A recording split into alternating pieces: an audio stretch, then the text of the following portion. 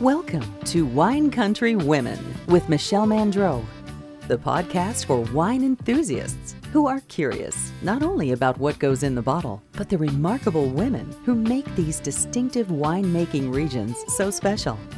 Each week, Michelle introduces you to a prominent woman and takes a peek inside her life.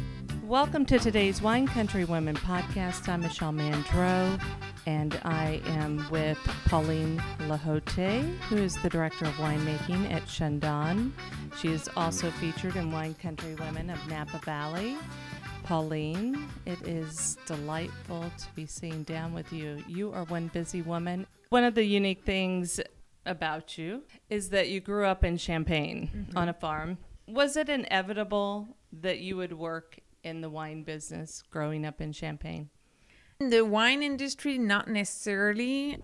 I think my family really insisted on our connection with nature. So ultimately for me to have a job connected to farming or was, I think, inevitable because they gave us that sense of passion and respect for the land. So that's actually what drew me to winemaking, honestly. So I guess so. And also when you grow up in Champaign, you've got the drink is all around you, the vineyard are all around you. So I guess that's what I wanted to do. And that idea came when I was 14 and that never left me. So what happened at 14? I did a book to my parents and I told them I wanted to be a winemaker. At that time, they were like, sure, that's a great idea, but I'm sure that's going to change 500 times. But it never did. So obviously, after I did my bachelor degree, and then I was like, yeah, I need to do scientific in order to become a winemaker, and then did my education based on that. Before we talk about Chandon, can you tell me the story about how you landed the internship here? Yes, so I did my winemaking classes or winemaking studies back in Champaign. So in France, there is 5 schools that get you to a winemaker diploma. So there is one in pretty much each wine region. For me, when I told you when I was 14, I wanted to be a winemaker, but it was never about being a still winemaker. I always wanted to make sparkling wines. At the time, obviously, I thought it would be champagne, just because I find the sparkling, like the bubbles, a much more fun and complicated process. So that's what really drove me to that. In 2004, I interned at Moët & Chandon in Champaign. So I worked there for a year. I expressed to them at the end of the internship that I needed to go abroad. And they told me, well, we have different wineries around the world. Which one you want to go? And the California was obviously one of those options. And like I said, with the connection with my parents, that's the one I chose. So that's how I came here for 2006, not 2005, just because they sent someone in 2005. So in the meantime, I did a master degree still in Champaign and waited a year and came here in 2006. It's a great story. Can you describe for us a Pauline Lahote sparkling wine? What is your style? So for me, like I said, I came here and discovered a region. Mm-hmm. And this is what I want to do today is I don't want to make champagne in California. Mm-hmm. The idea is obviously to use the techniques that I've learned to make a wine that really represent California. So my style is about capturing the California brightness, so that California sunshine, obviously in the bottle. So I want a wine that are very friendly, fruit-driven, generous, bright, very elegant. That would be my type of wine that I make. So very Californian, I would say. Over the past 15, 16 years, has there been a standout mentor that you can speak to? Yes. I mean, it starts with, I would say, here at Chandon, the first winemaker was Donine Dyer. Mm-hmm. I never worked with her, yet I find that her work really revolutionized sparkling winemaking in California. And she was the first winemaker being a female. So I think when I came at Chandon and heard that example, that was That was a great one to follow. So I felt like she's always helped me in some regards. The second person that really counted a lot in my career is Vincent Chaperon. He was my boss at Moët & Chandon. He's now the chef de cave for Dom Pérignon, and he's always we've always kept very close relationship, and he's always been there when I had to make good decisions. So here to help me out, orientate me. Richard Geoffroy is another one. He's another person that has done the same role. And the third one, I would say it's Tom Tiburzi, who was my boss when I came here. Of course, he had a lot of experience in sparkling winemaking, but really what made the difference with Tom is the fact that he trusted me. So when I came here, I was 23 years old, and he literally handed me the key of the winery and gave me the freedom. So that freedom really was a gift for me. And I think thanks to Tom, I was able to accomplish a lot of things, and he never stopped me for anything. So he never told me, oh, no, don't do this. So any idea I could bring forward, he was like, sure, let's go for it. So he's a person that obviously has counted a lot in my career.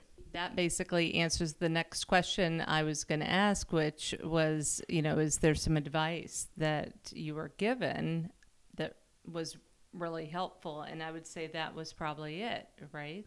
Yeah, I think... He didn't hold you back. No, he didn't hold me back. And I think for me, in order to succeed well, I need to be in an environment of a safe environment. Mm-hmm. So knowing that the person trusts me and can, and then supportive. And yeah, being very supportive for sure. The best advice I received though, like I told you, I grew up on a farm. So I think the notion of hard work has been taught to me quite significantly, I would say. So for me, the best advice is roll up your sleeve, work hard, have fun while, enjoy the notion of working hard. And the best advice I receive is to trust instinct. So that's something that every single harvest, I just, when you're working with so many different variables, and every year is not the same, and every day during harvest you need to make decision. I remember that advice, which is trusting your instinct. That's important to me. Top moment of your career so far? There is several. The proud moment obviously is when I was named head winemaker or director of winemaking. That's a pretty big one. And it came after 10 years of being assistant winemaker. So that for me was a very important moment.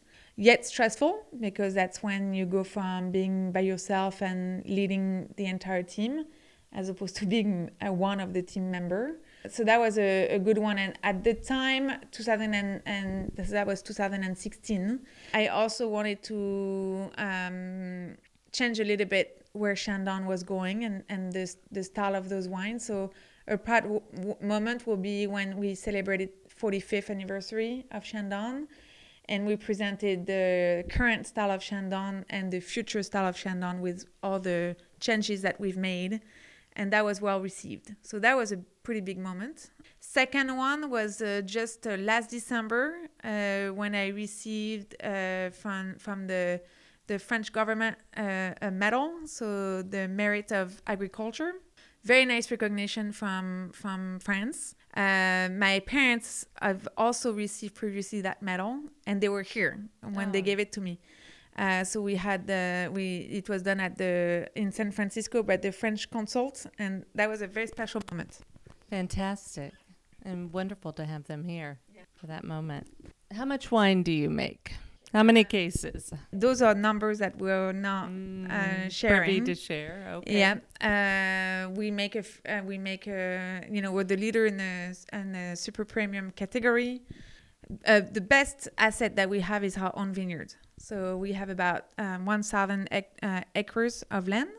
Not all of it is farm, but we have a significant amount of land, and that's the truly joy of this job is we're able to make wine from our own estates. So and how many acres? So planted is about close to 700 acres. Yeah. Okay. Wow. Okay, so you make an estate sparkling wine and still wines. And still wines, yes. Okay. What would you say is the hidden gem in your portfolio? Well, there is several. Okay, what's your favorite wine? My favorite wine. I'm pretty proud of the Shandon Rosé, which is her signature wine. I've always specialized in rosé in my entire career, so I started making champagne rosé in France, and the Shandon Rosé is one that I believe we've made significant difference. So I'm pretty proud of it. So I would say this is a very good one. Is it a multi-vintage? It's a multi-vintage, and it's honestly it's very Californian, so it's very fresh, fruity, easy to drink. So I would say Shandon Rosé. And then the second wine I would say is By the Bay. So that was a wine that I started working on in 2016. And By the Bay is a tribute to the Carneros region. So it's a Blanc de Blanc made with a little bit of barrel fermented wine in French oak barrels. And it's delicious. So that's my second favorite wine. What is ahead for you? Where do you go from here?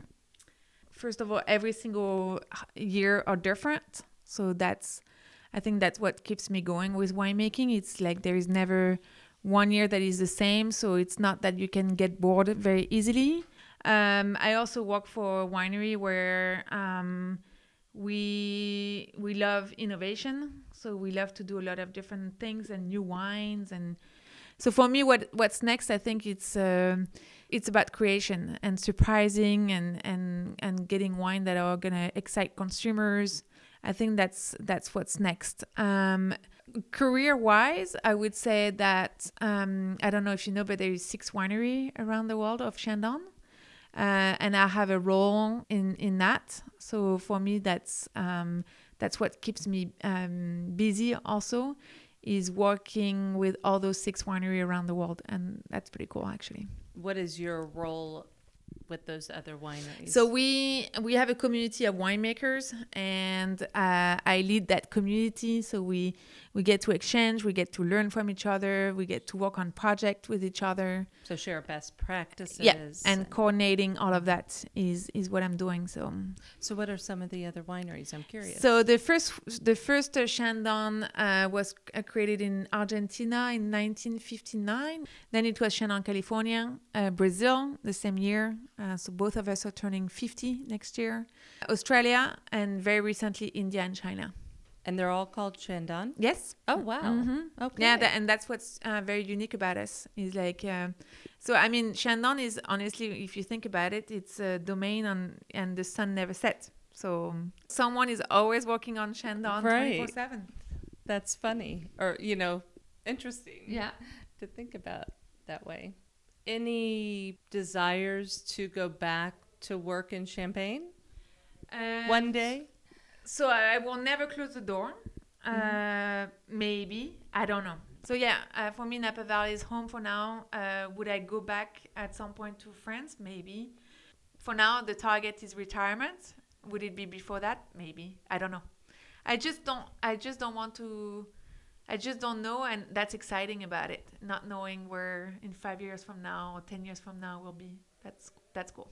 So you've made me think of something else that you've been able to achieve. You have a family. You have 2 sons. Yes. How have you managed to successfully balance? It's a great question. So I think for me, first of all, before having kids, balancing my work-life balance, I was not successful at it. So I was working maybe way too much, but at the same time, I feel like that's where it got me here. But as soon as I got children, it changed a lot. So of course, like your schedule has to be also, based on your children. So they somehow are the one that forced me to have a work-life balance. Obviously, before having children, you have two maternity leave. Not before having children, but you know what I mean. Like right. You have your children, you go on maternity leave, so you leave the winery for a good chunk of time. So for me, I put a lot of preparation on that, and making sure that during this time, my team could function without me. each time I came back from maternity leave, I never wanted to come back to the same, to say, and pretend that those months didn't exist. So for me, it's been, the team has obviously grown and evolved, and they made decisions without me. So that's something I still remind myself every day, and make sure that they are empowered and they can run without me. So ultimately, that has also improved on work and life balance. What does it look like? I also come to the winery with, I would say, more laser focus. So I'm here maybe less than I used to, like before children. But my attention is way more focused than it used to be. So yes, it sounds like, it's my lunch are like 5 minutes long in front of my computer. Like when I'm at the winery, like I'm really busy. But then I make a big effort to be back at a decent time every day. So I get to spend time with my kids. And then I put them to bed, and then when they are sleeping, I log back in. So I reopen my computer and work. So this, to be honest with you, I would say also that when I had my first one, it was in November of 2019. And I would say that COVID has also helped me in that regard, because since then, everybody's used to work from home.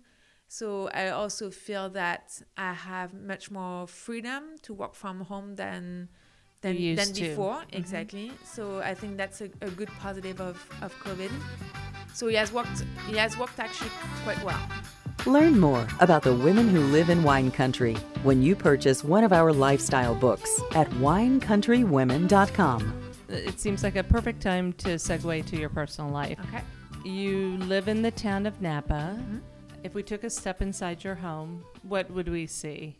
Okay. Other than diapers. So, what's your decorating style? My decoration style. So first of all, you would go to a house that is quite neat. So I'm an orderly person, so I don't like when there is stuff everywhere. So we managed to keep toys in few places in the house, but it's not everywhere. So that's very important to me. It's a home that is actually quite bright, because I like light. So wall are quite white, but with some art pieces that would stood out in that regard, like with some pops of color. I would say it's quite modern, and there's not so many things either. So it's quite like clean lines. I think what I like the most about my house is the view. So we have a nice view of Napa. Yeah. What's the color scheme? It would be like more cream, white, like very beige, like very neutral colors. Okay. Yeah. So when you kick back and relax, what kind of music do you like to listen to? When is the thing. So the first question, it's for me like when do I get to choose the music I want to listen? I don't think it's at home, because so my husband is a huge fan of the Killers. Oh, Lordy. So I can tell you we listen to a lot of that. And then we have an au pair right. that live with us, that take care of the children while we're at work. Her previous one was a huge fan of Harry Styles, so the house music is split between Harry Styles and the Killers. All joke aside, my type of music, for me, it's very pop music. And I think when the time that I get to listen to my own music, I think it's in my car. So who do you like to listen to? Who's one or two of your favorite artists? Let's see. Who's One Republic is one I like. Who else? I just went to a concert of Lady Gaga. That was pretty cool. I like The Weeknd. I'm a big fan of different variety, but sure. What comes on the radio is really is what I like to listen. So okay, we're in wine country. Mm-hmm. Other than your own wine, what do you like to drink at home? Are you a wine and bubbles girl, or do you like the occasional cocktail or beer? Once again, I like diversity. Mm-hmm. So for me, I'm a big rosé person. So still rosé from the south of France is one of my go-to. Wine like Sauvignon Blanc is another one that I like. And definitely for me, cocktails is when I'm going out. So what kind of cocktail do you like? I'm into the French 75 lately. I was gonna tell you that because it's always a good one. So I'm not a big fan of Negroni because it's too bitter. I typically like cocktails that are has a lot of fruit in it. So not too strong. Like for example, if you give me a Manhattan, it's way too strong for me. Yes, more or less. You're a wine girl. I'm a wine girl. So. I must say I enjoy beer quite a bit. So. Not heavy beer, but light beer is I enjoy, but I quickly switched to wine. Do you have a hobby? Do you collect anything? I have a feeling you might collect art. Yes, I mean I wish I could. Then the problem with art is having enough money to do that. A hobby, yeah. I mean. Lately, I would say the hobby is, and it's not a hobby, but time outside of like walking and taking care of my children is hard to come by. What I love and like one of the things that for me to relax is I love to travel.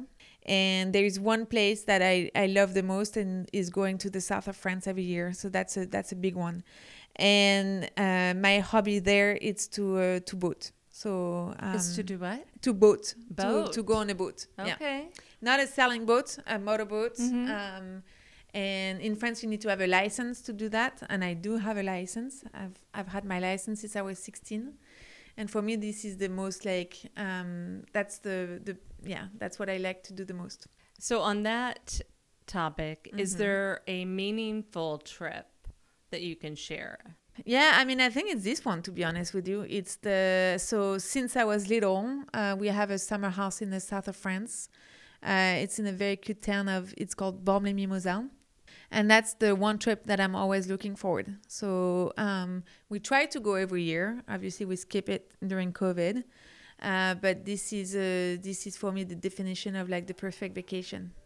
Does the whole family, your parents, and does the whole family get together? No, so we obviously when I was little, I used to go with my parents, and then now I get to go with my own family, and then a few days here and there, maybe like whether my brother or my and yes, my parents can come too, but only a few days, not the entire time.